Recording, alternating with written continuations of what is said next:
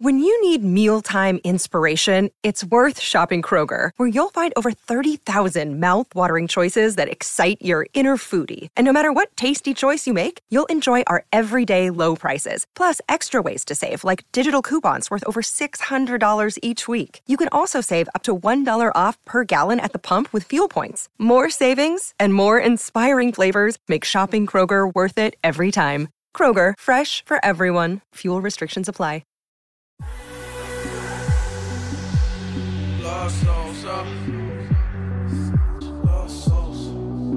Welcome back, everyone, to the 42nd episode of the Take the Points podcast, part of the Blue Wire Podcast Network.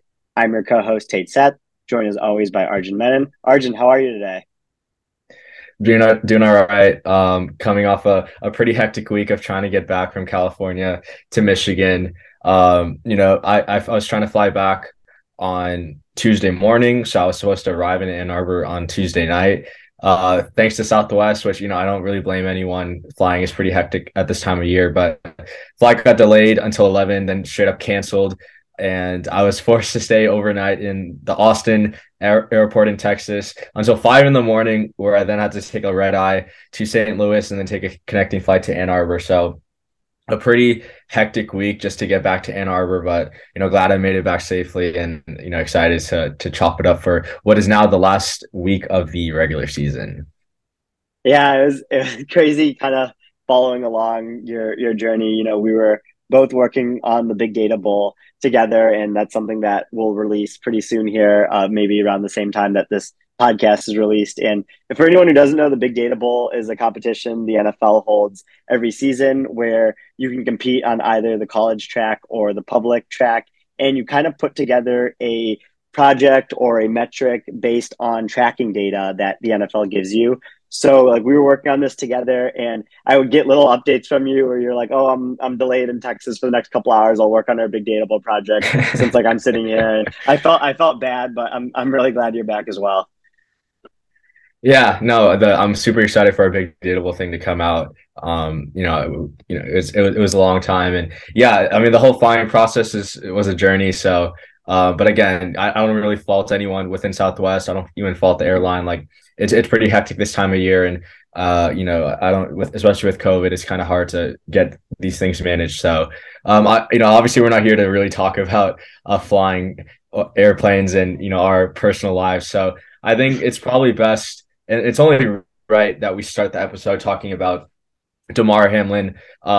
So for our listeners, we didn't release our Wednesday episode. We recorded that, but we didn't release it because of Damar Hamlin's injury, and we just didn't feel it was right to kind of put out any football content from our side in podcast form, because we wanted people to kind of be able to process what had happened, and we didn't want to kind of overwhelm anyone with any football content that they didn't feel like they wanted to listen to. So took our Wednesday show off. Obviously, prayers go out to him and his family. But Tay, do you have anything you want us to say about the situation?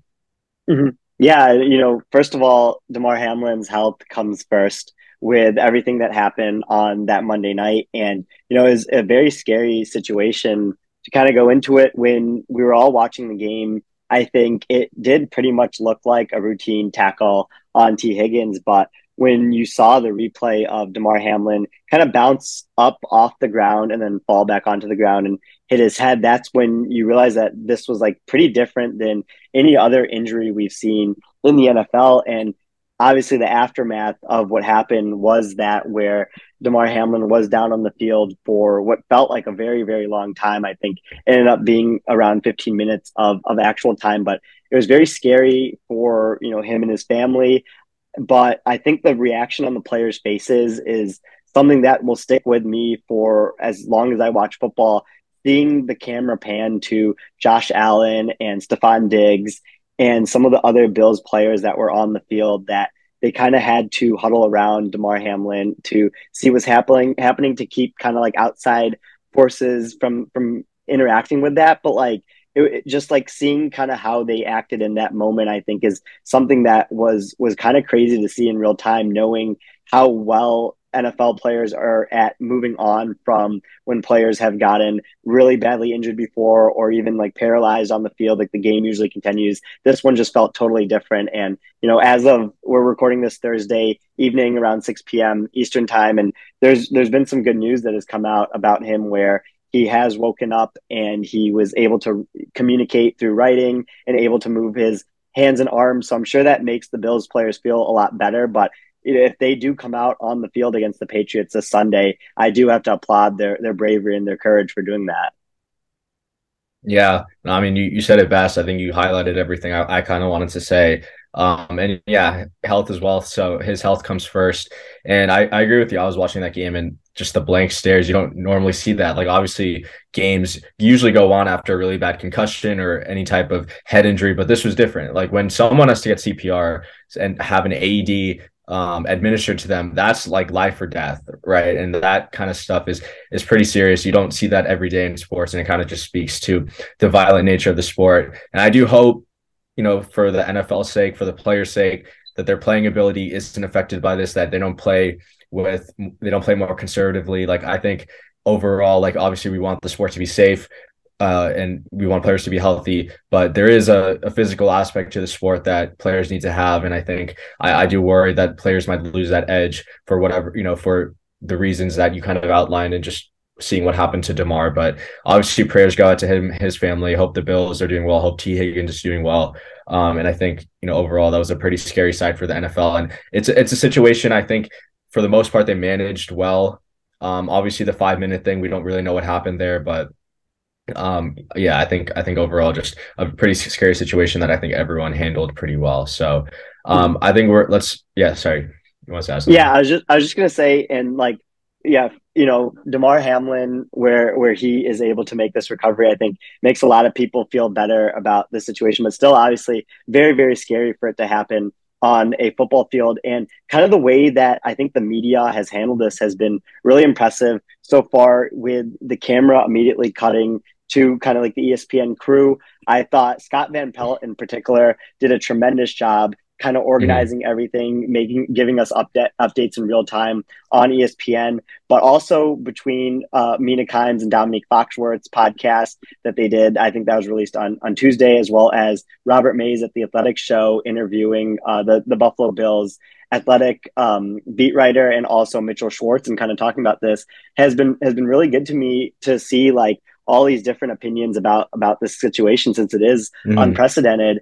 And I think Twitter, for the most part, besides one Skip Bayless tweet, did a great job of making sure that Damar Hamlin was okay. We didn't see anyone talk about their fantasy football lineups or their bets affecting this. Like everyone made sure that his health was okay first. And based on everything that happened with his toy drive and the different GoFundMes that are relating to this, it kind of made me feel a little bit better about humanity as a whole after the whole situation happened.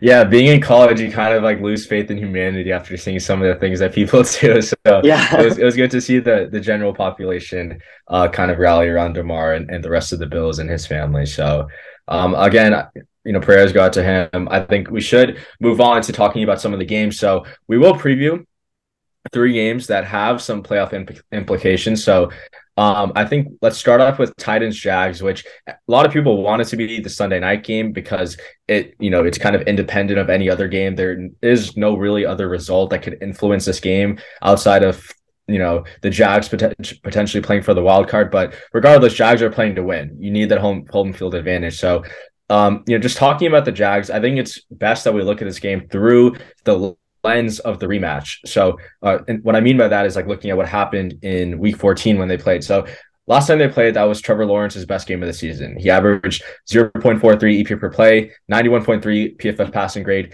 3 big time throws.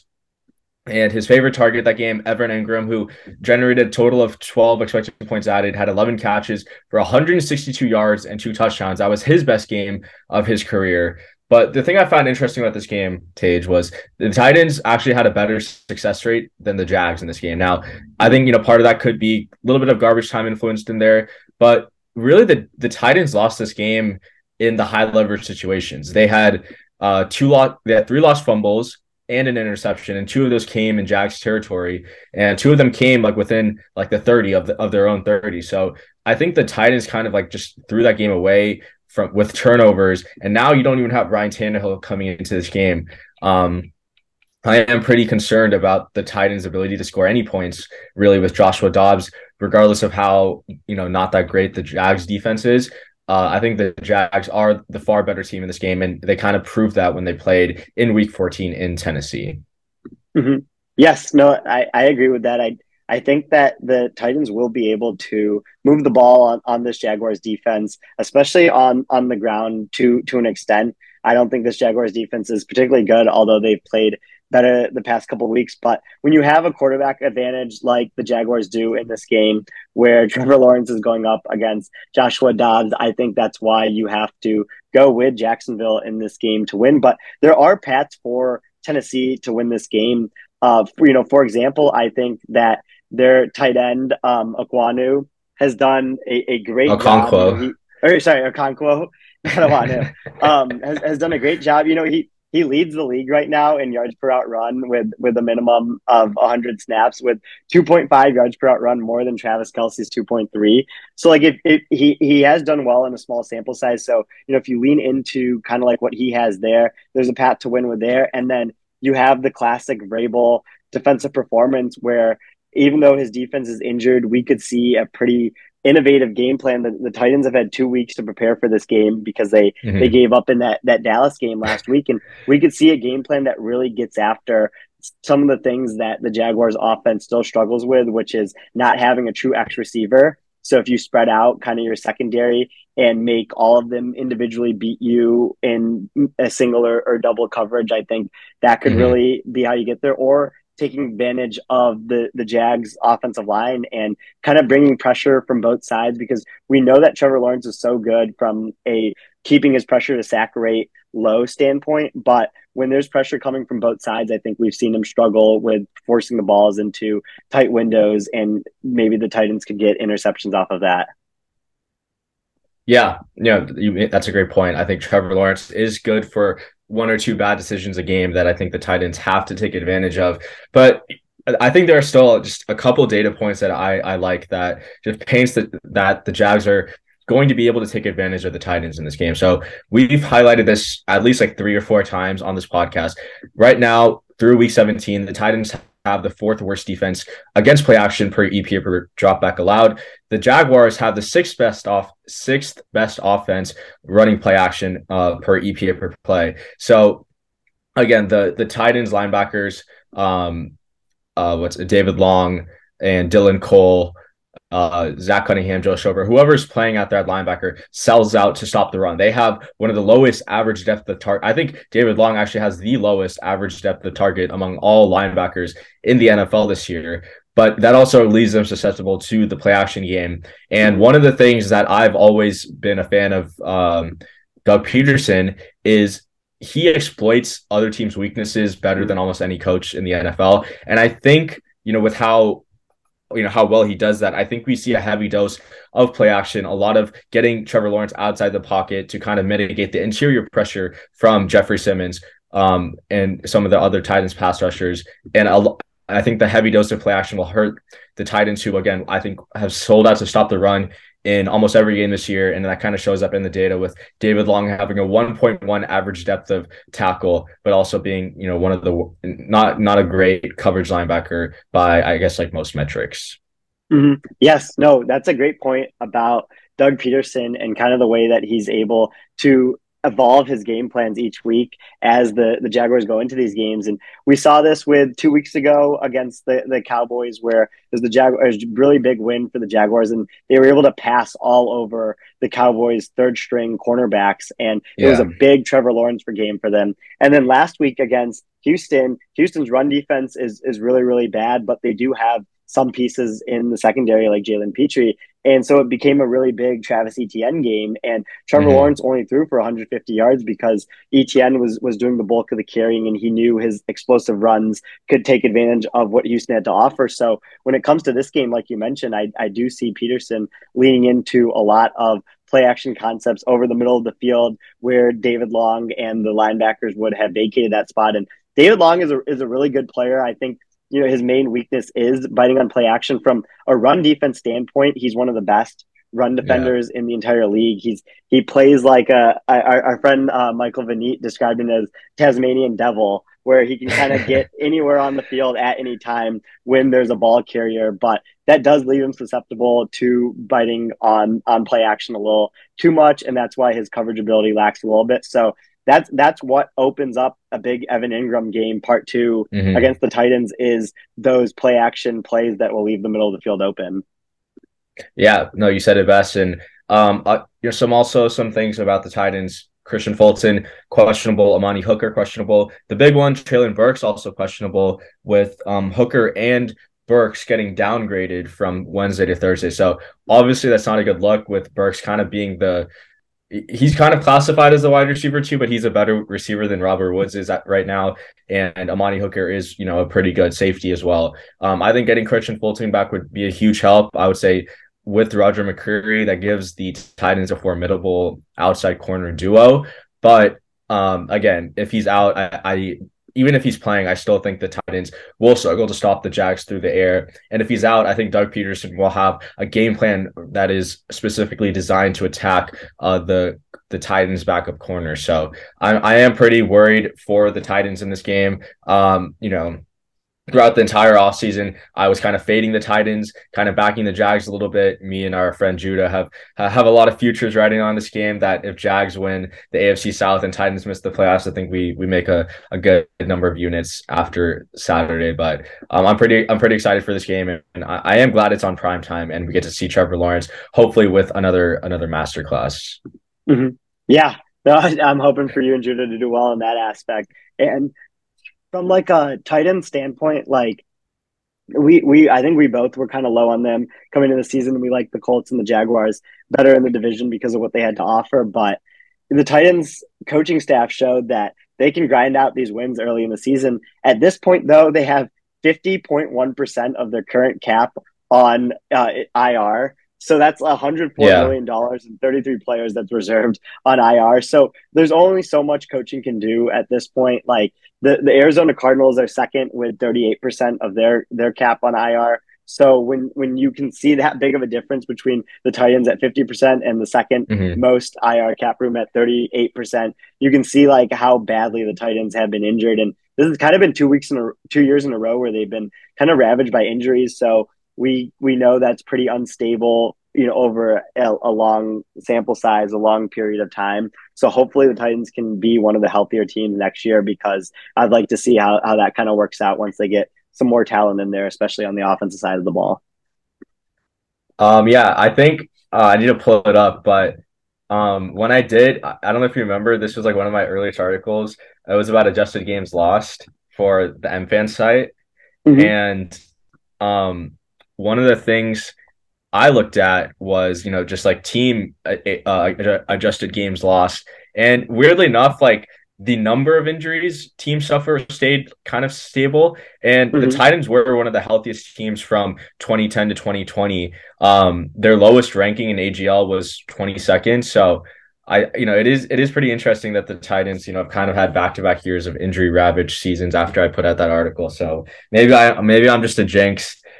Because I've talked about the Rams' injury luck all offseason, and this year they're one of the most injured teams in the NFL. So maybe I got to lay off that. But yeah, I think we should move over to Patriots Bills. Obviously this isn't as highly anticipated, but there are like massive playoff implications. Obviously the Patriots need to win and they're in. If they lose, they need some help from the Jets to be able to make it. But do you have any big takeaways going into this game? Or insights? If it was a normal game, I think that the Bills would kind of do what they want with the Patriots defense. It's hard to speculate exactly how the Bills are going to feel coming into this game, but just looking at these past matchups between these two teams, and in the past 2 seasons, if you throw out that really windy Monday night matchup between the Bills and the Patriots where no one was able to do anything on offense, the Bills offense has dominated this Patriots defense, and these Patriots defenses have been good and dominated a lot of other teams, but I think the Bills offense just matches up so perfectly against the Patriots defense, and that's why the Bills didn't have to punt in their playoff game last year. Even going back to their Week 16 matchup, the after that Monday night game, the Bills didn't have to punt in that game, didn't have to Hmm. punt in the playoff matchup, and then their first game on Thursday night this year, they didn't even punt until the third quarter. When the game was kind of out of hand, so like the Bills offense has been able to drive up and down the field and convert field goals and touchdowns in every drive, and that's because the Patriots play the most man coverage in the league. So the corners backs are going to be turned often, allowing Josh Allen to scramble and get rushing yards on his design rushes. And then the Patriots don't really have the high end corner that can cover Stephon Diggs. And Stephon Diggs is a top 5 receiver in the league right now. And I don't Hmm. see how the Patriots defense are going to be able to cover him in this game. Patriots defense has done really good against receiving groups that have a bunch of wide receiver twos this year because that's how they're kind of built to have a bunch of cornerback twos, but they don't have a good corner that can really shut down Diggs. Yeah, no, I agree. The last couple of years they've had J.C. Jackson, Stephon Gilmore. I still think Diggs kind of got the better of Jackson most of the times they play. Most corners kind of lose their matchups to Stephon Diggs, but in the last game, I thought Josh Allen's legs would have been a bigger like part of the game, but it was like it really wasn't. The Bills actually leaned more on James Cook and Devin Singletary, both of whom combined for 27 touches for 115 yards. So I think the Bills for the most part are trying to keep Josh Allen healthy until the playoffs, just because you don't want him taking those unnecessary hits, those unnecessary risks to injury, and so I think the Bills, and we kind of talked about this in our review show that obviously didn't go up, but the Bills run game has been steadily better since week Mm-hmm. 9, which is basically the second half of the season. They actually ranked ninth in EPA per rush, kind of show and seventh in rushing success rate. So they've been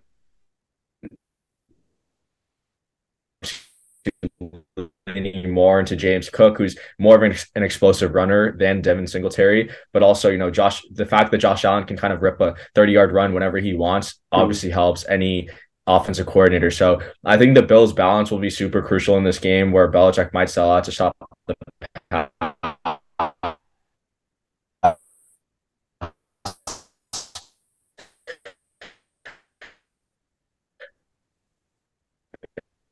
And we kind of saw in the last game, to be honest, when it comes to kind of like how they game plan for this Bills offense. Mm-hmm. Yeah, no, I'm glad you brought up the Bills run game. James Cook on 81 rushes this year has had a 1.85 rushing yards over expected. He's had 5.8 yards per carry when expected to get 3.9. He had the highest explosive run rate coming out of college, and I've written about how explosive run rate from college to pro is the best trait to look for. And Devil Singletary has been good. He's gotten a zero point 0.3 rushing yards over expected, which is above average. But I do think that James Cook could do really good in this game. But this Patriots defense is playing well right now. Between getting Christian Barmore back last game from injury really helped them in both aspects of the game. And then their linebackers have really come together. I think Juwan Bentley has been phenomenal for them. Mm-hmm. And then it really pains me to say this, but Jelani Tavai is a starting caliber linebacker in the Patriots scheme. It's crazy how he's basically doubled his PFF grade going from the Lions to the Patriots, where he was in the 30s with the Lions, and this year he's in the 70s with the Patriots. It's another Belichick masterclass in that aspect. But there are aspects of the Patriots defense that can stop the run, but the Bills can just beat you in so many ways on offense. It's going to be tough for them to do that. When looking at the other side of the ball, this is a Bills secondary that's really starting to get banged up with a ton more injuries, and Yeah. they lost a lot of players on defense early in the season, and it's kind of happening again here. And this Patriots offense is the receivers are constructed where they're all okay, like we talked about, but none of them are true X receivers. And if they got that X receiver, I think like in the draft this year or in free agency or through a trade, I think this receiver group could actually be pretty good. But again, Mac Jones is just not working in this Matt Patricia scheme right now. So I don't know how exactly the Patriots are going to move the ball, but there are going to be some plays where, because of busted coverages, I think the Patriots will be able to move down the field. Just won't happen that often. Yeah, that's a great point. And one of the things about the Patriots offense is they like to run a lot of screens, right? So they run screens about 15.8% of the time, but they have like a 36% success rate, which is below the league average when doing so. And the thing with the Bills defense is they're actually really bad versus screens. So, I know Matt Patricia and Mac Jones doesn't really seem like they're on the same page. I do think screens could be a way for the Patriots to get things going just based on the Bills like lack of success on defense against screens. But I still think Matt Milano and Tremaine Edmonds are one of the better teams or better linebacker duos in the league. And going back to your point about the Bills coverage unit, again, I hate just using like splits, but I'm going to ask you a question after. But since week 9, the Bills have actually had the 24th best pass defense per EPA per dropback allowed. And I think that's kind of significant, right? Like we've seen Tre'Davious White come back, and yet the Bills are still not this great of a coverage unit with him back in the fold. And so I do think like losing Damar Hamlin, like he was probably like an above replacement level safety. Like I obviously like don't want to just talk about him too much, but he was replacing Micah Hyde, right? So he was like a backup before Micah Hyde got injured. And so I don't think the drop off with him will be too big, but Taron Johnson, who was also hurt in that Bengals game, I think he's the bigger loss because he is one of the better slot corners that you'll see in the NFL. And again, Tre'Davious White hasn't looked back to form yet. The first play of the game, he has a DPI against Ja'Marr Chase, right? Mm-hmm. And so I do worry about the Bills' pass defense. I did want to ask you something though. So I think you kind of put this question on Twitter, just like this. It's the time of the year where we can say since week blank to make our team look more favorable. I did that with my Los Angeles Chargers in their pass defense. You've done it with your Detroit Lions and their offense. But I think this year more than anything, those splits kind of matter more, in my opinion. And I say that because the early part of the year, we saw passing offenses were down. We saw scoring was down. It seems like we've had that kind of correction back to the average, or at least like some regression back to at least the mean of the last like 15, 16 years, right? So do you think like these type of splits, at least in a 9-game sample size versus like a 4 or 5 game, obviously those smaller ones are going to have more volatility, but the larger 9, 10-game sample sizes using like a half of a season, do you think those actually hold some merit and show more about a team that than like in years prior, just because of the kind of corrections we've had on both sides of the ball? Mm-hmm. Yeah, this is a great question, and I wasn't subtweeting anyone. I was actually basically just subtweeting myself, like you mentioned. Like I've used that for the Lions multiple times. That the Lions' offenses come alive here in the second half of the season. But when you like, there is actually some noise to looking at half season splits. It's just not as predictive as full season sample sizes. So that's why I still like to use full season. But you're right, when you look at this year specifically, there have been more quarterbacks that have started for teams this year than any season since the NFL started tracking it in, I think, 1983. I think Field DH tweeted this the other day, and that's why you have to use these season splits. We've had so many different quarterbacks start for so many different teams this year, whether it's been injuries or players having to take a week off or different scenarios like that, where you have to look at these specific game sample sizes and kind of adjust for everything that you see. Like the 49ers defense, for example, had a prime opportunity to kind of move up the EPA leaderboard against Jarrett Stidham, a former 4th round pick starting in his first game in a new offense, and they weren't able to take advantage of it. And so like you have to kind of adjust your information for that more than what the 49ers did in week 2 against Geno Smith, who was playing at a totally different level at the time. So I do like how you brought up that point where it is a lot different this season because of all the different quarterbacks that have started, I think. Mm-hmm. Yeah, I think so those type of splits, like in years past, I probably would have still paid them some attention, but I think in this year, just because of the kind of corrections we've seen on both sides of the ball and passing offenses being down, I think it is worthwhile to kind of look at those splits, and especially with injuries being up, I think getting players back it matters in some sense. But moving on, talking about our last game before we head over to our awards, Packers Lions. This is a massive game. We'll be watching this one together. I'm pretty excited for it. I'm gonna let you kick us off with any observation or anything you want us to say about this game.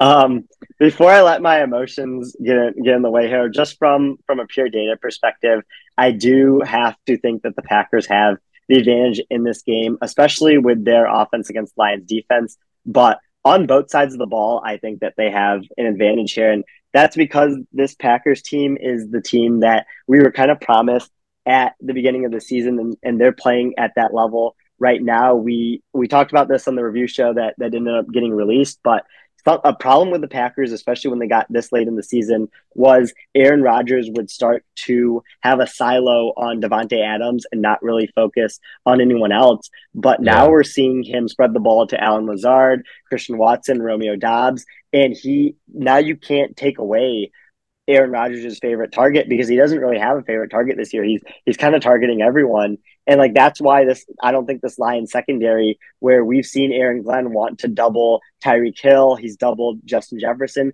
There's no one to double on this Packers team. And that's why I think the Lions defense could really get exposed in this game because they just don't have the players in the secondary to cover some of the throws that Aaron Rodgers are going to make in this game.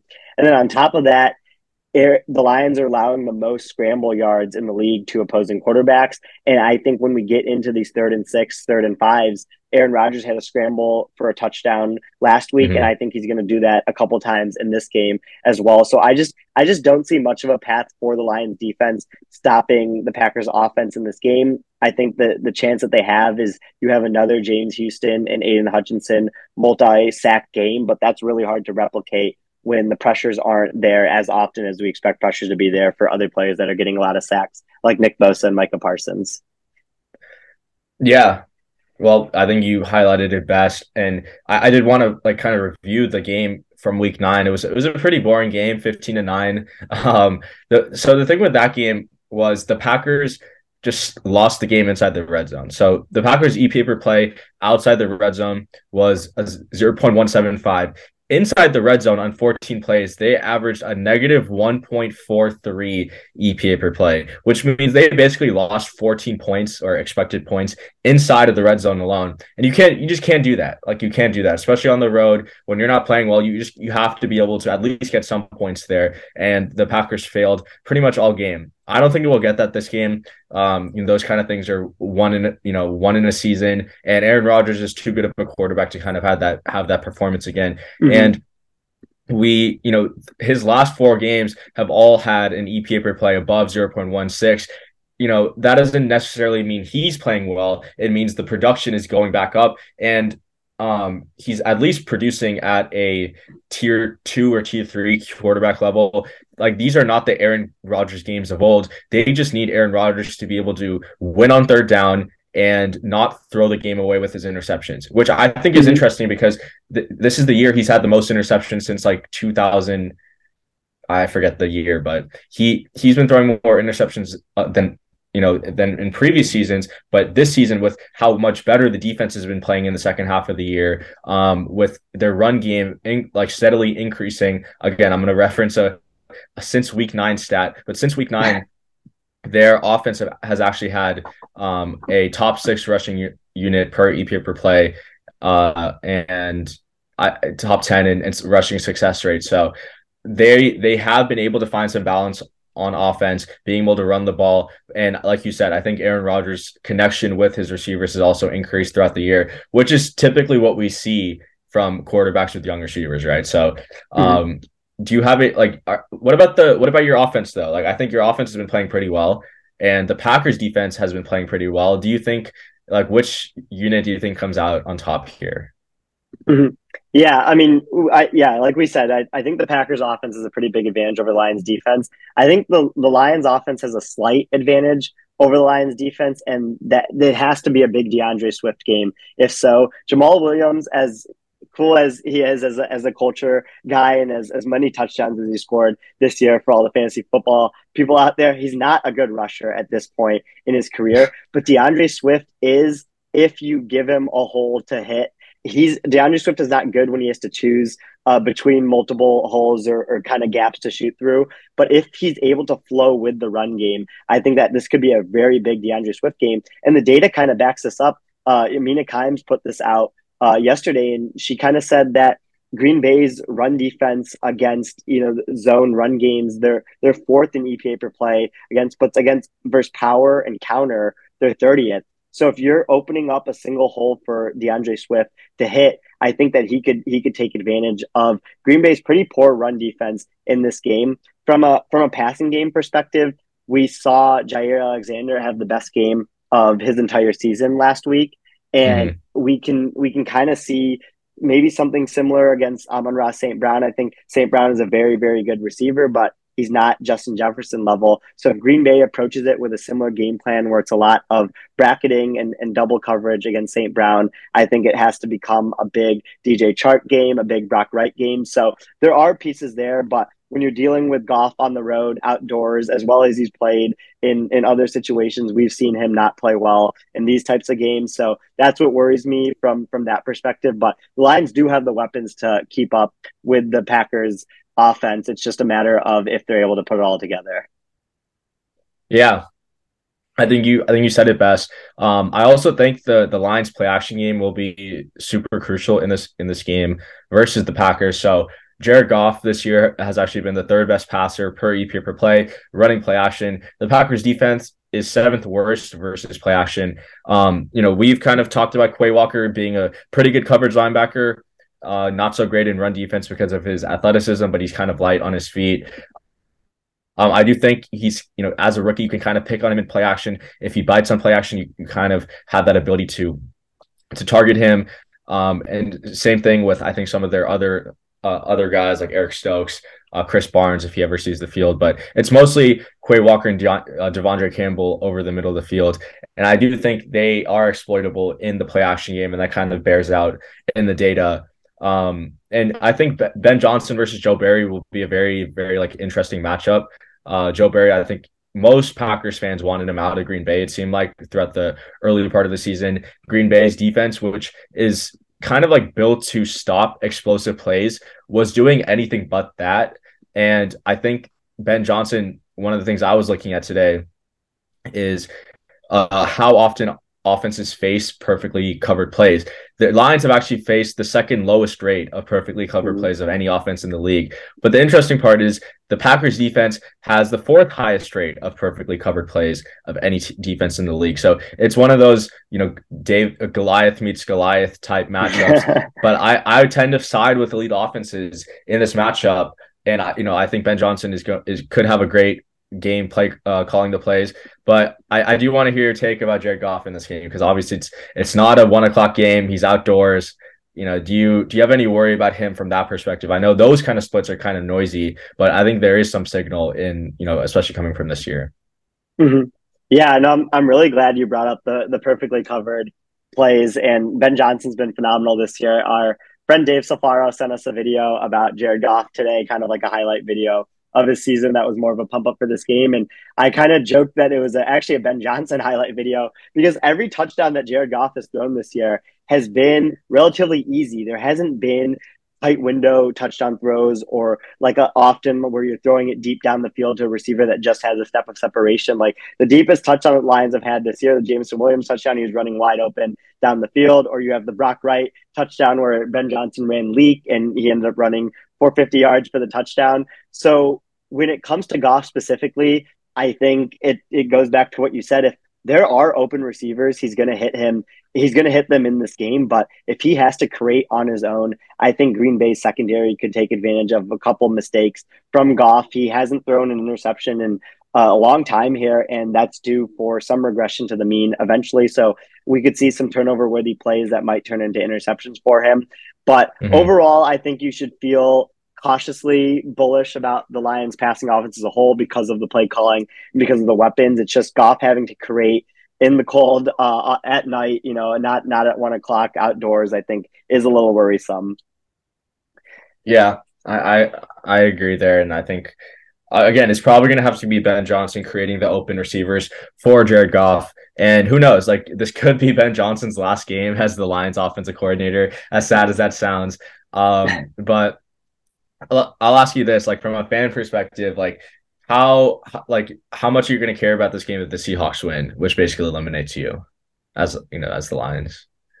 My hot take that I won't put on Twitter, but I'll say on this pod, is that the Lions shouldn't try to win if the Seahawks end up winning. They should go for the draft pick.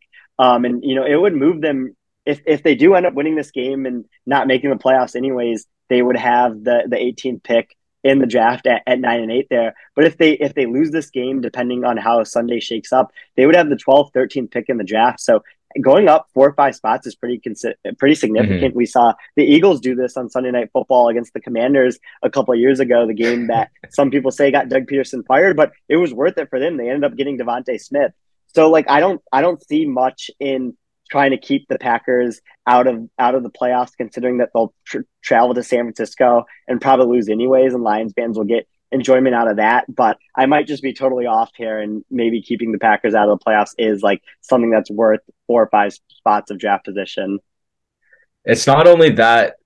It's not only that that the Eagles got Devontae Smith. They got an extra first rounder, which turned out to be the Saints' first rounder this year, which could end up being another top 12 pick, right? So, the thing with Lions, like obviously the 4 or 5 pick thing is huge, but he could also trade back from 12 to 18 and pick up extra picks, right? So I agree. Like I think obviously it feels good in a 1-day sample to say, oh, we beat the Packers, we kept them out of the playoffs, but in the long run, you want the draft pick, right? So that obviously matters a bit more. So yeah, those are some really good discussions, I think, about kind of the 3 games with playoff implications.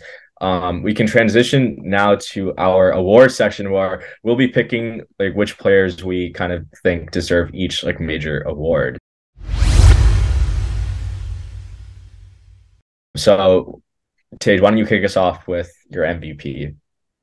Yeah, I think MVP has become an easy one because of the Jalen Hurts injury, and I have to go with Patrick Mahomes. Leads the league in total EPA. Did it without Tyreek Hill. Just an amazing season from him. He only had, I think, like 1 bad game the entire season, which is crazy for an NFL quarterback. So Mahomes has to be the MVP, I think. Yeah, totally agree. I have him. I have him as my MVP as well. Right now, he's minus 850 on FanDuel to win MVP. So he's pretty much all but wrapped it up. I don't know what Joe Burrow is going to be able to do to kind of overtake him, or even Jalen Hurts. But yeah, I think Mahomes definitely deserves it. Going over to Offensive Player of the Year, I'm going to go with Justin Jefferson. I've been on this train since you kind of gave out that pick, 25-1. We're still holding it. I hope everyone didn't rip it up.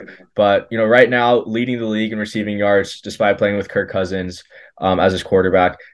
He is 3rd in yards per route run at 2.64.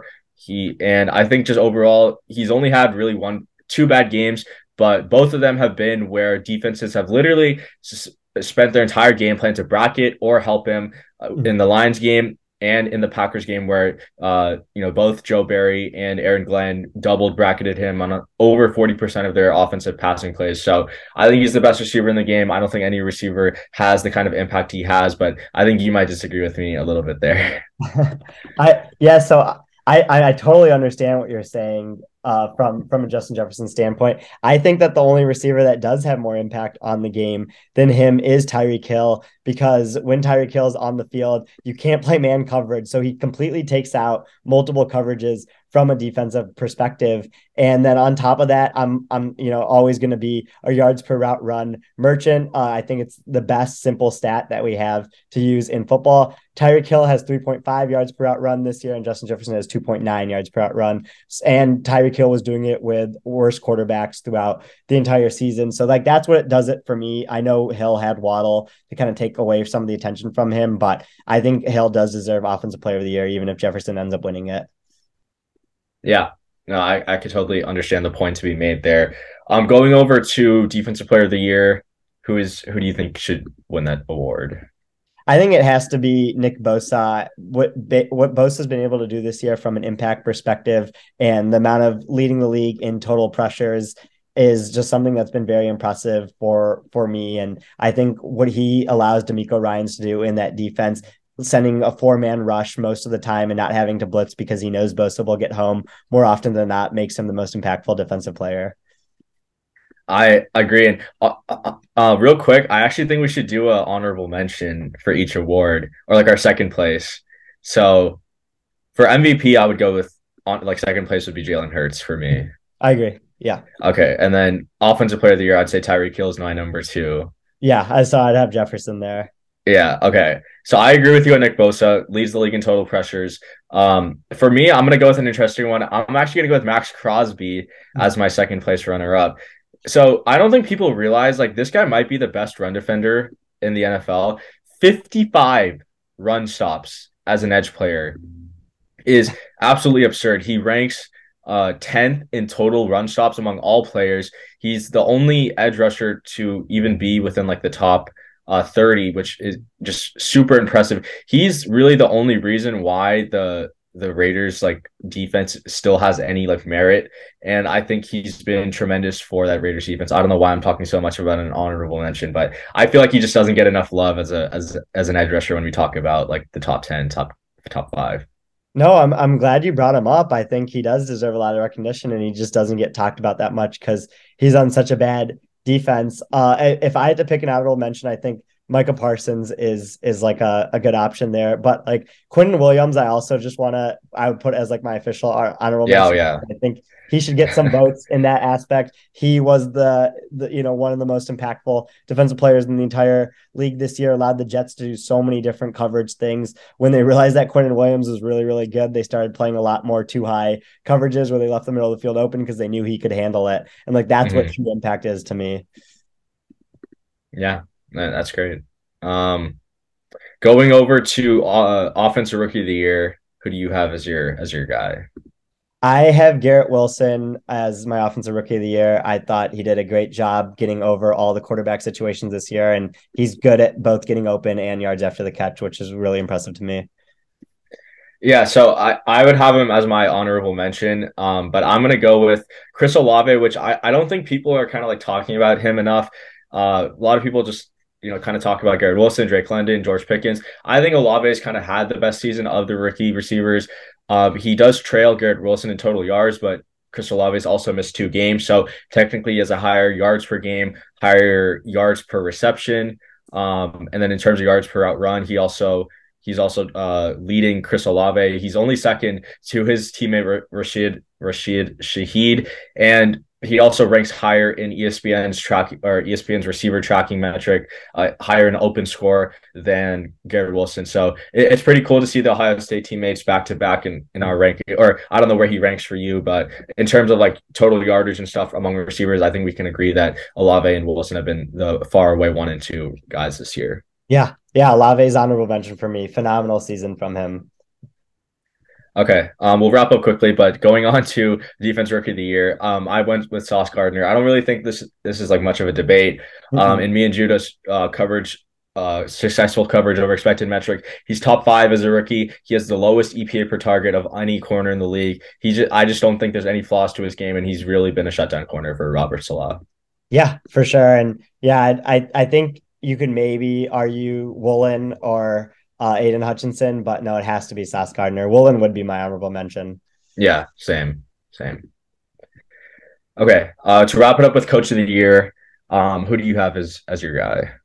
I went with Brian Daboll here. I think what Daboll has done, just turning out this roster. Daniel Jones is not a great quarterback, but he has him ranked pretty highly in efficiency metrics because he keeps his usage low. You can just see Jones has gotten better this year from a turnover standpoint. He used Saquon really effectively at the beginning of the season. The Giants have no wide receivers, but still a competent offense. And then on the defensive side of the ball, the hire that they made with Wink Martindale leaning into the variance was super impressive. So Daboll's got to be my pick. Yeah, he would be my honorable mention. I'm going to go with Nick Sirianni. So since from 2021 to 2022, the Eagles offense has had a 0.052 EPA per play improvement. And among all coaches, I think he has the highest win percentage deviation from their preseason win total. So the Eagles are only projected to win 9.5 games. Right now, their win percentage is 21.8% higher than their preseason win total, which is the highest of any coach in the league. So I think he's done a great job there. He's won a lot of the margin, won a lot of games in the margins via 4th down decisions, challenges, timeouts, all of that good stuff. But yeah, Daboll would be my second choice because his offense has taken a big step forward, having a 1.74 EPA per play improvement since last season. Yeah, okay. Sirianni would be my honorable mention there as well. And then, yeah, we also threw in a game of the year for just like an extra award, which I think should actually be voted on, but we can do it on their own. So let's hear your game of the year here as their last award. Yeah, so I went with Jaguars Cowboys. This game obviously happened a couple weeks ago, but I think this was just the most fun game I've watched. It was a lot of great quarterbacking from Trevor Lawrence and Dak Prescott. And, obviously winning a game in overtime with a pick six is kind of like a exciting, not the most fun way to end, but it was an exciting way to end, just like kind of seeing the Jaguars' reactions, because that kind of boosted their chances to help them get into the playoffs, especially since they came into this game as 4-point underdogs. Mm-hmm. Yeah, that was a phenomenal game. I went with another game that happened during the 1:00 slate, Vikings Bills. The Justin Jefferson one-handed catch, best catch that all I've seen in my lifetime so far, and I kind of hope it stays like that for a couple of years, because I want to rewatch that. It was amazing, but the game as a whole was awesome. And usually we get like a primetime game of kind of that level. This year was a little weird. We didn't end up getting that, even though last year's primetime games were phenomenal. This year's weren't as good. So that's why I think we both ended up with 1:00 Eastern time games here. But great games to watch, and like definitely games that I'll watch in May and June when I'm really missing football and I open up YouTube to get over that withdrawal there. Yeah, no, I totally agree. Okay, so that's gonna wrap it up for our episode today. Hope everyone enjoyed some of our discussions about the games and our award kind of like predictions and or like who we would give the awards to. Again, prayers out to Damar Hamlin and his family. Hope he's doing all right in Cincinnati, and I hope the Bills and Bengals players are kind of able to overcome that with the playoffs right around the corner. Again, super excited for the playoffs. This is shaping up to be a pretty interesting slate of games on both conferences. But again, hope everyone is doing well. Take care, and until next time, take the points.